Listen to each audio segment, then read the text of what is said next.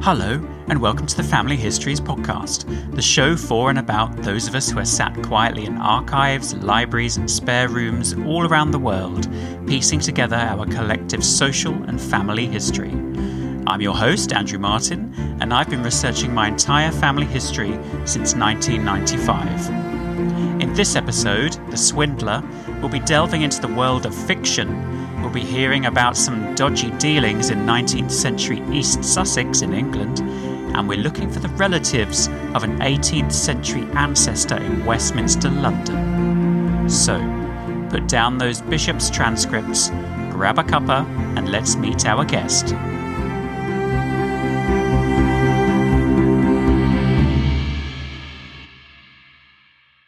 To be honest, writing an introduction for today's guest was very daunting, as he could write his own one 1,000,000 times better with his eyes closed.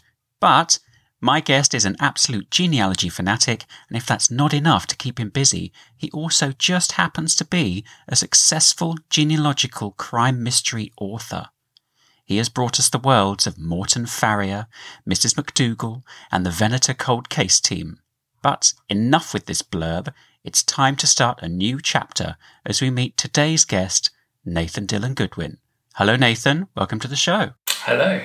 Thank you for having me. You're very welcome. I'm sure many of the listeners will recognise the series of books and the characters that I've just mentioned there. But what I'd really like to know first is, how did this all begin? What was it that got you interested in family history? So I started when I was about 12 years old, so quite a long time ago now. And yeah, I got into doing mainly in my grandmother's maiden name, Dengates. Okay. She was one of those wonderful people that just kept everything. Lots of photographs with all the names written on the back and newspaper cuttings and lots of stuff. And so I would sit there as a 12-year-old, not having the faintest clue what I was doing, and just basically writing out the family tree, always with me at the centre of it, obviously. Of course. But the family was, that family, the Dengates, they were quite close, based in Hastings and the villages around there. So I really knew the names that I was writing down. I knew who they were familiar to me, even though they were actually quite distant family members. And lots of them were buried in the cemetery nearby, so my nan would take me there and I would see them. So yeah, it kind of started about that time, and I was quite clever, I suppose, at the time I thought I was anyway, at interviewing some older relatives, including my great auntie Elsie. She was born in 1895, but I interviewed her and asked kind of basically really silly questions I can see in hindsight. Things like, can you tell me your aunt and uncle's names? Can you tell me their children's names? All this stuff that I could find now in, a few seconds on Ancestry. Whereas what I should have asked her. But what you wouldn't have known at the time was that this thing called the internet was going to come along, and that big companies like Ancestry or Find My Past, My Heritage or Family Search, etc. would have a whole load of records online for you to browse. No, I wouldn't at the time, yeah. But I should have been saying, like, what was your life like as a child, and what was your parents' personalities, and, So I had this wonderful resource there, but didn't really make the most of it. But yeah, that's where it all started, and I have carried on since then. And obviously, as an adult, I was then able to start buying certificates and actually trying to figure out how to do it properly. And I then moved on to various, all branches really of my family tree. But I've always kept the Dengates there at the forefront. So I've got it registered as a one-name study, and I run the DNA group. So yeah, it's been a long time. So do you have the benefit of having all your relatives kind of contained within one place, all there together? I think I've heard you mention the south of England before. They're very much... I don't think it's as bad as yours, coming from Cambridgeshire, but pretty well London and south of there that covers 90% of my family, yes. They're not very exotic at all. Oh, but sometimes when they're all there together in amongst the same village or neighbouring villages, that just makes it easier. You don't have to look very far. Yeah, exactly. And I come from Hastings in East Sussex, but I now live in Kent, so I don't have to go very far either. If I find someone's buried in a certain churchyard, it's never too far to go and have a look and see if I can find a grave, or the record offices aren't that far. So that's one good thing about that. So when you're researching your family, do you have a favourite type of genealogical resource? Is there like a safe place in your researching that you like to go to first? Yeah, I really like looking at the parish chest, but not necessarily just the traditional baptism, marriage and burial records, but actually look at what that, particularly if it's a small parish church, because then I found more actually for the writing side of things is where I kind of came upon those more. Okay. You find lots of information that just isn't it's not a big resource, so it hasn't been transcribed by the big companies because it's just a very small thing. But because it's a small rural parish, you can find a few familiar names in there and things like poor relief and that kind of information. I like that. I like to just delve into a parish, particularly if my ancestors have had a big time period in that vicinity. If I know they've been there for a couple of 100 years, it's good to really delve in and look at what's going on. Even if I can't find my family, it's good to know what's going on, in the area. So while you're researching, you're obviously building or mapping out this whole world of your family history. But what I really can't understand is how on earth you can detach your ancestral reality from your fictional world that you've created through your books. I think I get so confused as to whether I'm looking at someone and thinking, is that a relative or is that a character? I'm not sure. How do you cope? It's quite tricky, actually. I do find there's very often, because the books that I'm writing are generally also set in the southeast because I'm a bit lazy, so it's just easier to set them around here. And so I inevitably go to a record office or a library or a churchyard where I do have family. And so sometimes it's a good way because I can just kill two birds with one stone. I can go to the Sussex Record Office and I can do a bit of writing and then a bit of genealogy for myself.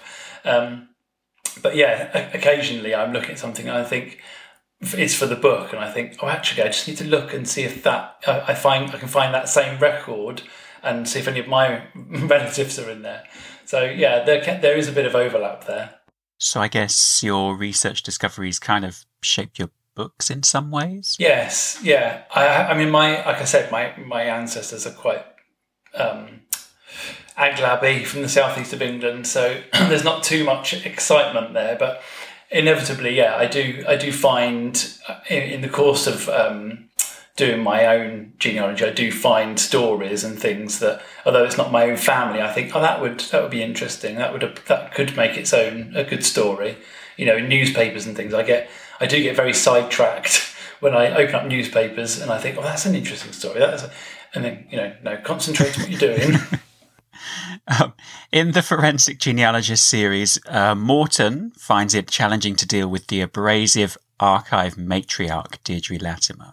Now, I've heard you talk about her and the inspiration in other interviews. So I would love to know whether you think that the real-life inspiration for that character knows that you write books, knows of your books, and therefore has become aware that there is a fictional incarnation of her. I'm not sure. Funny enough, I spoke to somebody who worked there, and I said, "Do you know who it is?" And she said, "Yeah, I think I know who you're talking about." So I do worry when I turn up there for research and they see, Nathan Dillon Goodwin's here. What's going to happen. So I don't know, and I'm not very good at. I should be a bit better at saying she's not based on a real person. She's actually, kind of an amalgamation of people. But no, I kind of broadcast it, so I don't know if it's got back to her. Well, maybe she has moved on to greater or better things. Who knows? Maybe, yeah. The trouble is when I go to these archives, particularly, it seems to be particularly East Sussex Record Office, and I go there to do work for the book. It's more about making sure the process is accurate and the content of the document is accurate. So I'll go up to her and I'll take a document and I'll take a photograph of the outside. I'll look in the inside, take some pictures and some examples, and then I'm done with it. I don't actually need to look at the whole ledger. And so 2 minutes later, I'm handing it back to her and going, "Can I have my next one, please?" And she gives me my next one, and then I do the same thing. And I think she's thinking, you can't be a serious researcher if you can look in a document and have done the whole thing, apparently, in 2 minutes. And so she must be thinking, who is this total amateur doing his family tree? Yeah, exactly. And so she kind of just stands with her arms folded, kind of glaring. I mean, I kind of have made her a bit worse than she is in real life, but there's one in every archive. Well, whether she's there or not, I'm sure that she is a lovely lady and that your perception of her is massively wrong. It's probably just me, actually. She's probably lovely. So I know that you've written a few historical non-fiction books about the area that your family is from, but I'd be really interested to know whether it's easier to write historical non-fiction or historically based fiction. That's a good question. I think it's actually harder to do the fiction, bizarrely, because doing the non-fiction, it very much is just don't put any of my personal thoughts or opinions, or don't try and dramatise it. Keep it, completely unbiased and be as factual as as I could be. But still trying to tell a story, but really focusing on the facts of the matter, not what I think might have happened. Whereas with writing historical fiction, I'm still trying to be factual in the background. So, for example, if I'm writing about the First World War, I'll do a lot of research, and I'll be trying to make sure that what I'm describing is going on is actually true. But I'm also trying to add in the fiction element. So to try and marry those two up accurately and correctly and in a way that the reader will find interesting is actually more tricky. So what advice would you have to a family historian who intends to write, that book, and they're going to write the book that they've always wanted to write, but they have not even started? What advice could you give to them? It's a tricky one because I think, I get asked this quite often, and I think it kind of depends on who you anticipate your reader is. If you're writing something to entertain your just your family and to bring family history to life, perhaps for them, to make it a bit more interesting, then I would say try and keep out all the long list of facts that you've procured and put them as endnotes. So don't say he was born on this date, he was baptised in this place. Try and make it a bit more interesting. Keep those facts there, but put them as endnotes if someone wants to know exactly where they were baptised and everything. And I think look more into the social history of what was going on at the time, particularly in their village or town. So to try to say what life would have been like, I think, for them, to say what was going on, how, you can kind of gauge from basic records like the census, you can gauge how poor they would have been, and therefore what their wages would have been, and what life. There are lots of books out there that you can supplement what your own research with. But I think if you're trying to go down the fictional route, then I think the best advice is to just pick an ancestor or pick somebody who really strikes a chord with you and you think they could have an interesting story, and just go for it. Just start to write something. Because I think lots of people say, I will do it. So I think just get on and write something. You can always delete it later, whereas if you haven't written anything, there's nothing to delete. So to try to just to get on with it. Well, hopefully that has inspired some guests. Maybe it's also inspired me to write that book that I always want to do. Yeah, just get on with it. Yes, okay. So who are your favourite authors, and have they inspired or influenced the way that you write your own books? I like a really broad range of books, and so I kind of alternate between police procedural books like Peter James's book and Ian Rankin and people like that, and then I go to factual books, and then I go to other genealogical crime mysteries. So I really like Steve Robinson's books. I like MJ Lee's, Wendy Percival's, and Stephen Molyneux's. So I kind of alternate between all of those books, and then I'll go on to a factual book that it was relevant to my research. And yeah, I find all of those inspiring in various ways, really. One of my friends writes under the nom de plume of Anthony Camber, and he's had several books, but he has this concept of a brewing drawer. I don't know whether it's a real drawer or just figuratively speaking, which is where after he's written a new book, he puts it in this brewing drawer and he leaves it there for a few months. And then he'll come back to it much later on and go through it and edit it and rewrite sections. Is that a concept that's familiar to you as well? Do you have a brewing drawer? I totally understand that. And actually, I usually stupidly start to, as I get near the end of a book, I start to broadcast it all over the world. I've finished, and then of course the follow-up questions from readers is, when's it out? And I go, and I give it too short a date. Oh, dear. And I'm then under real pressure to meet these things that I've said. The one I've just finished writing, Morton Book 9, actually it was really good because I have been forced, because of just the summer holidays and various things going on at home, I've been forced to just put it in the brewing drawer. And it's really good to come back to it with fresh eyes, because there definitely is a sense of when I've finished writing a book, I then go back to the beginning and go through and edit it. And yes, obviously I find mistakes or things I'd like to improve and change, but you do get this wood for the trees thing where I can have read something 5 times and then someone will say there's a word missing there, and my brain every time has put that word back in. So I should have a bigger time really to come to the editing, but it's also my least favourite part of writing. I love the research, I love the writing, and it gets to the end and I think I don't want to have to reread it 20 times. Yeah, I guess after you've been writing it for that long and editing as you go along, you don't want to have to read it all those times to then spot something else and then remove that, and then you have a chain reaction of events that you have to then eradicate from your book, or completely change the ending because you've removed a character or changed something that they've done.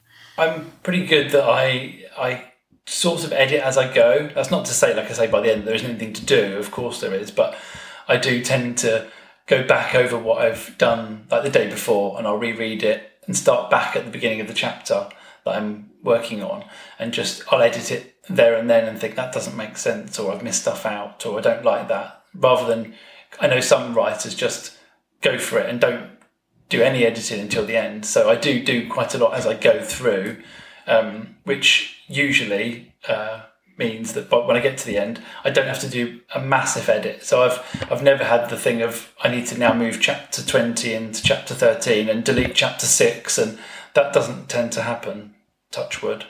So how many books are brewing, if we stick with that phrase? Well, got a whiteboard, about 20 or so book ideas up there that are just bullet points to remind me.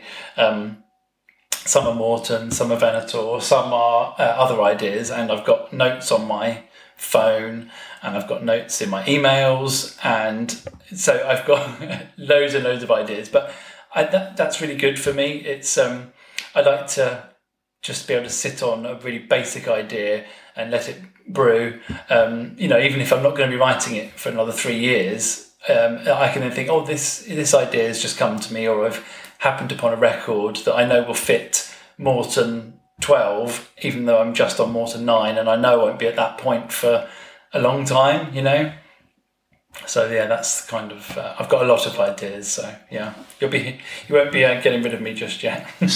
Good. I saw that you were tweeting about Morton number 9, so I'm glad that you've also just mentioned it. Can you give us a sneaky clue or a teaser of a character or something in it? Come on, I just want an exclusive here, Nathan. Don't let me down. So it picks up on some of the loose threads from the Sterling affair. Oh, okay. So Morton's going to be spending a lot of his time trying to work out the biological mother of his half-aunt and her 2 half-sisters. Okay. His grandfather gets several of his own chapters. Oh, okay. And another major character is a policewoman called Kathy Stedman, and that's all you have him. Oh. Because otherwise I'll just keep talking and you'll have the whole book. Well, listeners, you can't say I didn't try. But I guess it stops you from coming back to me and going, can you just remove this bit? Oh, Andrew, can you just remove that bit? And I didn't mean to say that bit. Can you remove that too? I'm giving too much away. Yeah, exactly. Can you cut that whole bit, please? Yeah.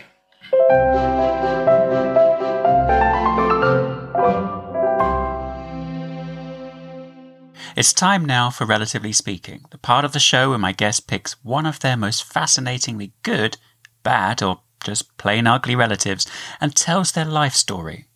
So, Nathan, who are you going to introduce us to? So, I'm going to introduce you to my great-great-great-grandfather, who was called Silas Thomas. He's not really good, bad, or ugly. He's just a bit naughty, I think. Okay. So, Silas was born in 1834 in Mountfield in East Sussex to Richard and Jane Thomas. He was the 8th of 11 children, and his dad was a beer housekeeper. On the 1851 census, he was, like lots of my family, he was an ag lab working in Mountfield as a 17-year-old. But by the end of that decade, he was working as a bricklayer. In 1859, he married my great-great-great-grandmother, Caroline Foster, in Mountfield Church. And on the census 2 years later, he was still living in Mountfield with Caroline and his first daughter, who was my great-great-grandmother, called Agnes Lucy Thomas. Also at this time, which is slightly relevant to the story, his younger sister, also another Agnes Melissa Thomas, she married a man called Stephen Willett, and he became quite important in an event in Silas's life. That's why I'm mentioning him. So this event started rather quietly on the morning of the 12th of January 1863 on Taylor's farm in Mountfield, when an agricultural labourer named William Butcher was ploughing in Barn Field when he discovered something. So in William Butcher's own words, he said, and I won't do a Sussex accent, Andrew, because I think you said my American accent sounded Welsh before. I do not remember saying that at all. I think you did. No, I didn't. So I won't do the Sussex accent, but it kind of sounds a bit Cornish, so I'll just do it in my own accent. Okay. So this William Butcher said, I ploughed up a long piece of metal. It was a yard long with 2 trumpets, 1 at each end, and twisted in 3 grooves. We found a great many rings. Some were larger than others. The larger rings were round, but did not shut to. My boy Stephen took them home in his lap and put them in the stables. They stayed there a little time, and then I took them into my home and showed them to my wife and neighbours. The next morning, my master, Thomas Adams, came to the stable, and I showed them to him. He said he did not know what they were and gave no direction. They remained in the stable. So the farm owner, Thomas Adams, thought that the items were brass, but William Butcher, who found it, he wasn't convinced, so he took them to a Mrs. Welsh, a shopkeeper in Robertsbridge, who bought old metal, and she said they were made of iron. But William Butcher still wasn't convinced, so he turned, I don't know why, but he turned to my great-great-great-grandfather, Silas Thomas, and asked his opinion on the matter. So again, back to William's words on the matter. Silas came up and saw the metal. He made no observations. In a few days after we spoke, he said, "Have you sold that brass yet?" I said no. He said, "I've got a brother-in-law at Hastings who buys old brass. He would give you 6p or 7p a pound for it." Silas added, "I don't do it for my own interest, but you have a large family," which I think shows that Silas is a wonderful man here, obviously, and not thinking of himself or anything else. So Silas weighed these metal objects in a hand steelyard basket, finding that the metal weighed 11 pounds, and he very kindly gave William Butcher 5 shillings and 6p for the metal, which according to the National Archives currency converter, 5 and 6 in the 1860s was the equivalent of a day's wages for a labourer, and in 2017 would be about £16. So I think Silas was being very generous. Now, I know that some listeners to the podcast probably thinking that the metal maybe wasn't brass after all. Yeah, I'm leaning in that direction as well. Yeah, and those were the rumours that were circulating around Mountfield after the discovery. So on the 22nd of February, which was just over a month after they were found, William Butcher met up with Silas Thomas again, and he said, "Silas, I want to speak to you." Silas said, "What do you want to talk about? About this brass?" I said, "There's a great deal of talk about it. People talk about it and say it's gold. People think you have more money than you ought to have." And Silas does admit here that perhaps it isn't just brass, and told William that my brother-in-law, Stephen Willett, in Hastings, has got it, and he thinks it might have silver in it, and it may be worth £2 or £3, but if it is, then you should have your part of it. So, okay. And at this point, William Butcher goes with Silas to Silas's mother's house because Stephen Willett is there, presumably with his wife visiting her mother. And Stephen Willett isn't very best pleased at being accused, and he says, "What's that to anybody if I like to buy old brass?" To which William Butcher replied, "My master wants to see a bit, and that will satisfy everyone." And Willett replied, "No, if he wants to see a piece, let him come and see me." So obviously Silas and Stephen Willett are clearly not wanting people to see the metal, mainly because they'd already disposed of it by then. So, but undeterred, William Butcher returns to Barnfield where he found the metal, and luckily for him he'd put a stick in the hole where he discovered it, and he found 2 more pieces, which he took to his master, Mr. Adams, and left them with him. Mm-hmm.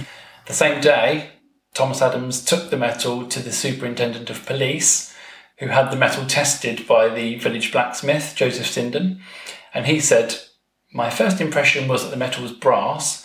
I tested it with aquafortis and found it was gold." Shock horror. Yeah. The metal was gold. Big surprise there.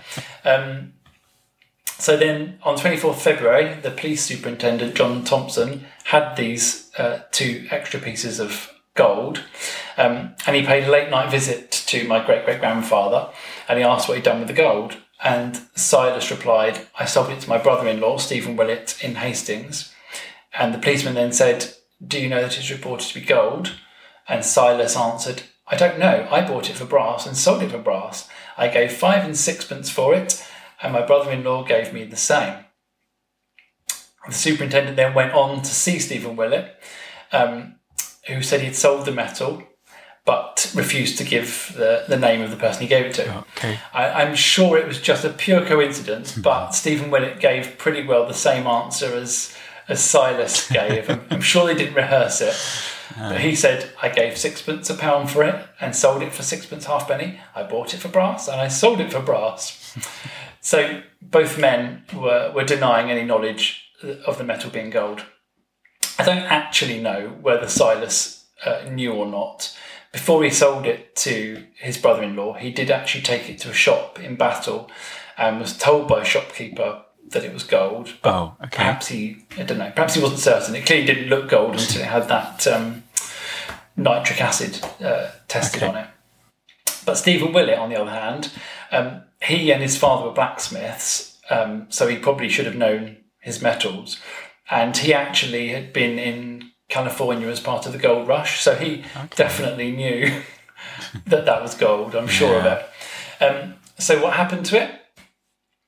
Prior to the police discovery that the metal was gold, Stephen Willett had taken some of it to a jeweller's shop in Castle Street in Hastings, where he sold it to the owner, John Murray, and he told him that it was Californian gold, because apparently Californian gold is more pure than other forms. I don't know why. And so he was paid £18 and 15 shillings for it. So he made a pretty good profit there. This jeweller then took it to Hatton Gardens, where he was told that it wasn't Californian gold after all. And so he actually lost money on it. And the rest of the gold, Silas and Stephen went up to London. and they sold it, receiving a grand sum of £529, 13 shillings and 7 pence. Wow. Yeah, which in a lot. It's a lot of money, yeah. And on the National Archives currency converter for 2017, that would have been £31,000, just over. So yeah, a huge amount. That's worth having. A huge amount of money. But they weren't particularly clever people, because they returned back home and they were really flaunting their money and really showing off. Okay. And Stephen Willett was trying to buy a house, and he was really... I don't know if it's that they just weren't particularly clever, or that they didn't think they'd particularly broken any laws, because they were maintaining this. We thought it was brass, we paid for it, as brass, and then we've now discovered it's gold, and we've sold it on and made all this money. So it's like the Cash in the Attic program. Yeah, it's exactly that. And Steve and Silas went to Beeching Bank in Hastings, and they opened an account there and put £300 in. But they really didn't think, obviously, that there would be any serious consequences. But the superintendent of police, John Thompson, he arrested Stephen Willett on the charge of unlawfully detaining a quantity of gold which had come into his possession. And so Willett, alone at this point, was bailed to appear before the special petty sessions. But for the first time since this metal had been discovered, the phrase of treasure trove was being bandied around, which drew the attention of the Crown. Funny that. But the term treasure trove basically means that an object has to be over 50% gold or silver and was hidden with the intention of later being recovered, as opposed to being lost or dropped. So now the Crown are getting involved. Oh dear. And the key point about this law is that it's the duty of the finder or anyone knowing of it to report it to the local coroner, which obviously Silas and Stephen didn't do. So it was determined that a coroner's inquest should be held on the 27th of March 1863 at John's Cross Inn. A jury was assembled, witnesses were called, and evidence was presented, which is where I've got those first-hand accounts from William Butcher about who said what. Silas Thomas was present throughout the proceedings, but I don't know why, but Stephen Willett wasn't. The coroner said that there was little doubt that the gold artefacts were of great antiquity, and they were probably 2,000 years old, which the historian in me just has to apologise to the world, because there's this 2,000-year-old gold, and they've sold it to this guy who's taken it to Hatton Garden, and they've taken their own pieces to Hatton Garden, and it was all melted down. So this 2,000-year-old gold that was part of a suit of armour and was intricately carved, whatever the word is for gold, was melted and is all gone. So I do apologise to the world on behalf of my great-great-grandfather. Oh, no. And the irony was, actually, that the British Museum would have actually likely, even back then, paid them the full value to have been able to take hold of that to exhibit it. But there we are. You're probably going to have a lifetime ban from the British Museum. Yes. Well, actually, the two pieces that did survive, that William Butcher went back to find, which was the kind of proving what they were, they're actually now in the British Museum. Good. So I'm going to try and go up, but I might go up and pretend I'm under a different name. It's nothing to do with me. I won't admit to it. But the jury found that Stephen Willett and Silas Thomas were guilty of knowing the value of the gold, and that they were conspiring to sell it and keep the proceeds. And the Attorney General's advice was that Stephen Willett and Silas Thomas should be prosecuted for concealment of a treasure trove. So they were then bailed until the summer Sussex Assizes on the 24th of July 1863, where there was another court case, and they were again found guilty and again bailed and allowed back home until December, where they were both brought back to the bench before Baron Piggott at the Lewis Winter Assizes for sentences. And they were both sentenced to pay a fine of £265 each and to be imprisoned until the amounts were paid. I don't know what they did with all their money, but they were unable to pay their fines. So a few days before Christmas, 1863, they were sent to Lewes prison, and their sentence was just open-ended. Until they repaid their money, they weren't allowed out. Like a debtor's prison. Yeah. And so my great-great-grandmother, Caroline, was left to look after the two children, and she was pregnant with their third child. Oh. And so I don't know how they were going to prove that money was gone from the sale, but that's basically what they were waiting for. When the money from the gold was gone, they'd be let out. And actually, they were in there for a year. And the case kind of gets a bit bizarre here because, according to an article in the December 1864 edition of the Liverpool Mercury, it said that a piano teacher named Mrs. Kirby had written to Queen Victoria telling her of the men's plight and asking the Queen to have the men released. The article said that the Queen's secretary had replied, having looked into the case, and the two men were subsequently released from jail, which I find very strange. And the Hastings and St Leonard's News confirmed as well that Mr. Sanders, the governor of the prison, was given an order to release the men. So I find that completely strange if that's true. It's documented in the newspapers, but who knows if it is true. But that the Queen, still in mourning for her husband, had this letter from a random piano teacher asking for them to be released, and apparently they were. Oh, that's a bit unexpected. I wonder who the all-powerful piano teacher was. Yeah, I don't know, Mrs. Kirby. I don't have any information as to if she was just concerned for them, or I don't know if she knew them. It's all very strange. So they came out of prison. They had to then be declared bankrupt in the months following their release, and so that bit of drama was over for Silas. And by 1871, he'd moved his growing family to Hastings, where he settled to, thankfully, a non-criminal career, and he became a gas retort setter for the Hastings and St Leonard's Gas Company, and he worked there until his death. By all accounts, from what I can find at least, he learned from his mistakes and became a well-respected member of the community, and he joined the Salvation Army there in Hastings. He died at the age of 68 on the 16th of June 1902 from a brain hemorrhage, and he was buried in Hastings Cemetery. His obituary recalls his long employment with the gas company and his activities with the Salvation Army, but funnily enough, it omits any reference to his involvement with the Mountfield treasure trove or his year in prison. So, yeah. Yeah, not a high point. No. So that's my great-great-grandfather. Wow, thank you, Nathan, for telling us all about your naughty ancestor, Silas Thomas. I wonder if there is a fortune out there somewhere in a field in Sussex. I should go and look. I need to go back to Barnfield with a metal detector. Well, keep us posted. But for now, I think it's time to face... the brick wall. Brick walls are annoying. They're those dead ends in your research. They might last a few hours, a weekend, years, or maybe even never get resolved, thanks to missing, damaged, or records that were just never kept. In this part of the show, it's where you, the listeners, have a chance to gather the clues given by my guest and can have a go at turning their brick wall to rubble.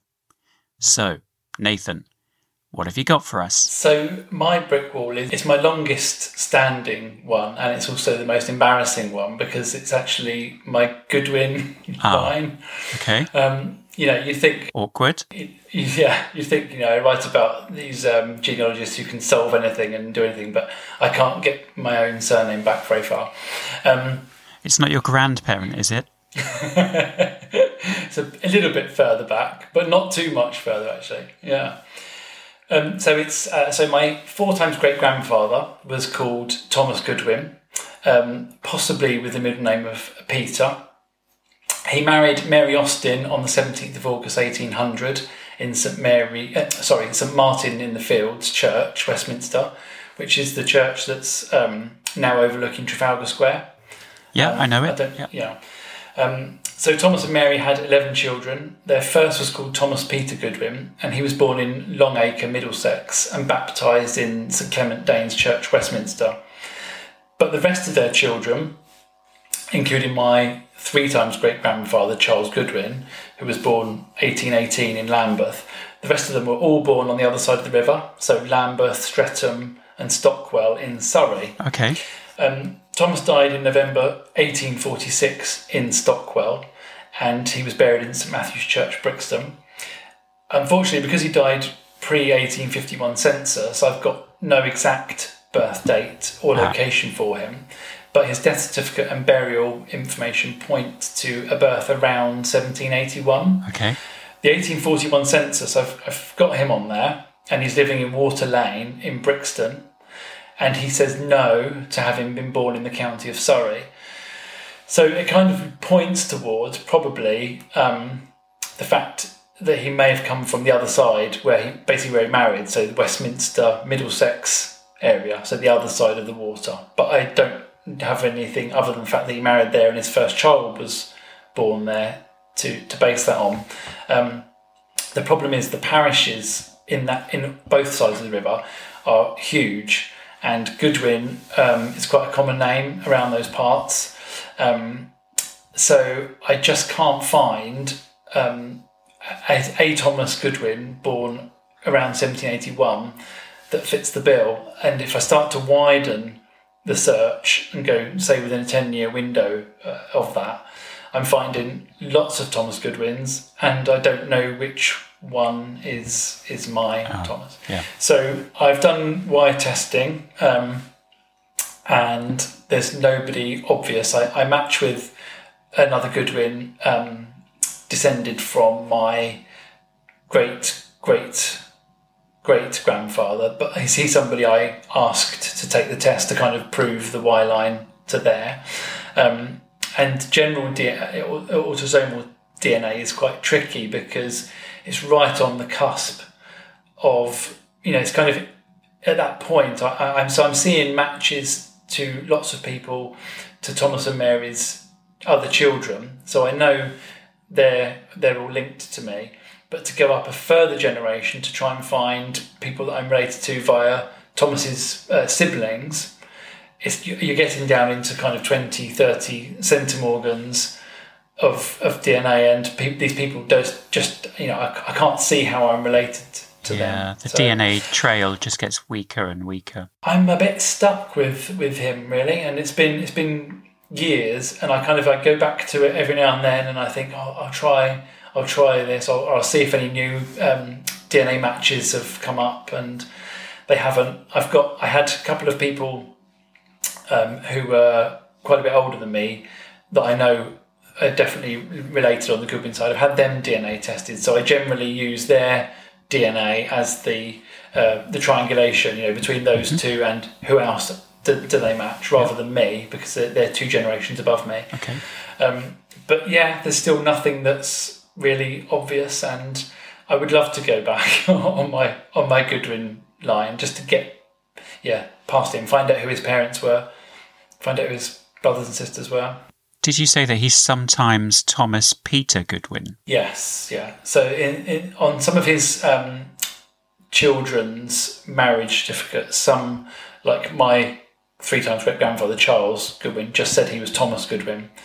Some of them say Thomas Peter, and on his death certificate it said Thomas Peter. So I've kind of, I don't know for certain if there definitely is. It's not on his marriage entry for St Martin in the Fields, which is the only thing I've got with his own information that he's supplied. Yeah, I was just wondering, because sometimes you get people who have 2 names and maybe they prefer one of them over the other one and they just swap them round from time to time. Yeah, could be. And did you say that his wife's name was Mary Austin? Mary Austin, yes. Yep. Have you been able to get any further back with her line, just in case there are some locations that might be good candidates to check? It's a similar situation, really. There are lots of Austins around. Yeah, I've got a feeling I possibly there's somebody that does fit the bill for Mary Austin, but I don't have anything other than that baptism record, and so I'm not happy to say that it's definitely her, because that's all I have. It's not enough for me to go on, but there are certainly Austins and Goodwins around St Martin in the Fields Westminster area, and on their marriage entry, which they didn't sign their own names, unfortunately, which is another thing I was looking at to see if I could look at signatures and things. Yep. They both said they were of this parish, which I know doesn't mean anything really, other than at that moment they were. So yeah, I'm stuck. So if any of the listeners think that they might have a clue, what's the best way for them to reach out to you? So the best way probably would go to my website. So that's nathandyllangoodwin.com. And on my website, there's all the links to social media, Twitter and Instagram and Facebook, and there's email, etc. Okay, well, we'll also have the show notes for this episode on familyhistoriespodcast.com, and on there the listeners can click on the contact button, and then if they want to send us a message about your episodes, they can do so, and we will just pass that message on to you and cross our fingers.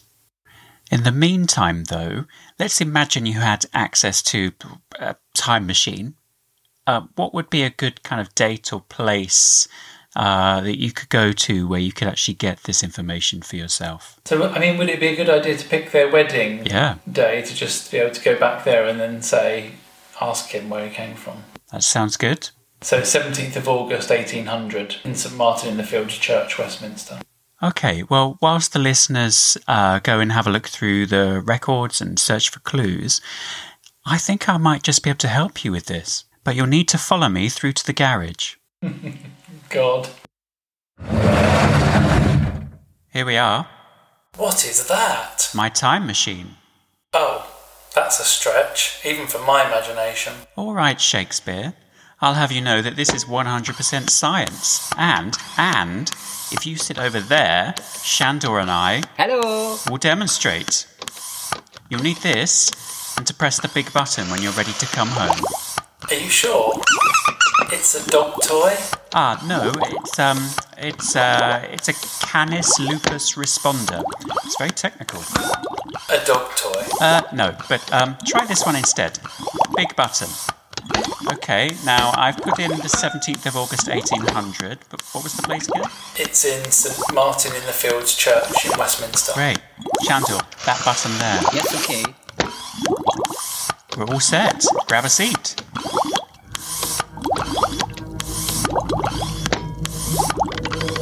Here we go. Nathan Dylan Goodwin. Thank you. Goodbye and good luck. Look, there. His shoes. Oh yeah. Well, that's odd. I guess he'll just have to tread carefully then. The Family Histories podcast was presented and produced by me, Andrew Martin, with additional sound production by Elliot Lees. My guest was the fantastic Nathan Dylan Goodwin, with John Spike as Shandor Paterfi. If you've enjoyed this episode, please click subscribe to get the next one, or consider leaving a review. Thank you. Approximately no family historians were harmed in the making of this podcast.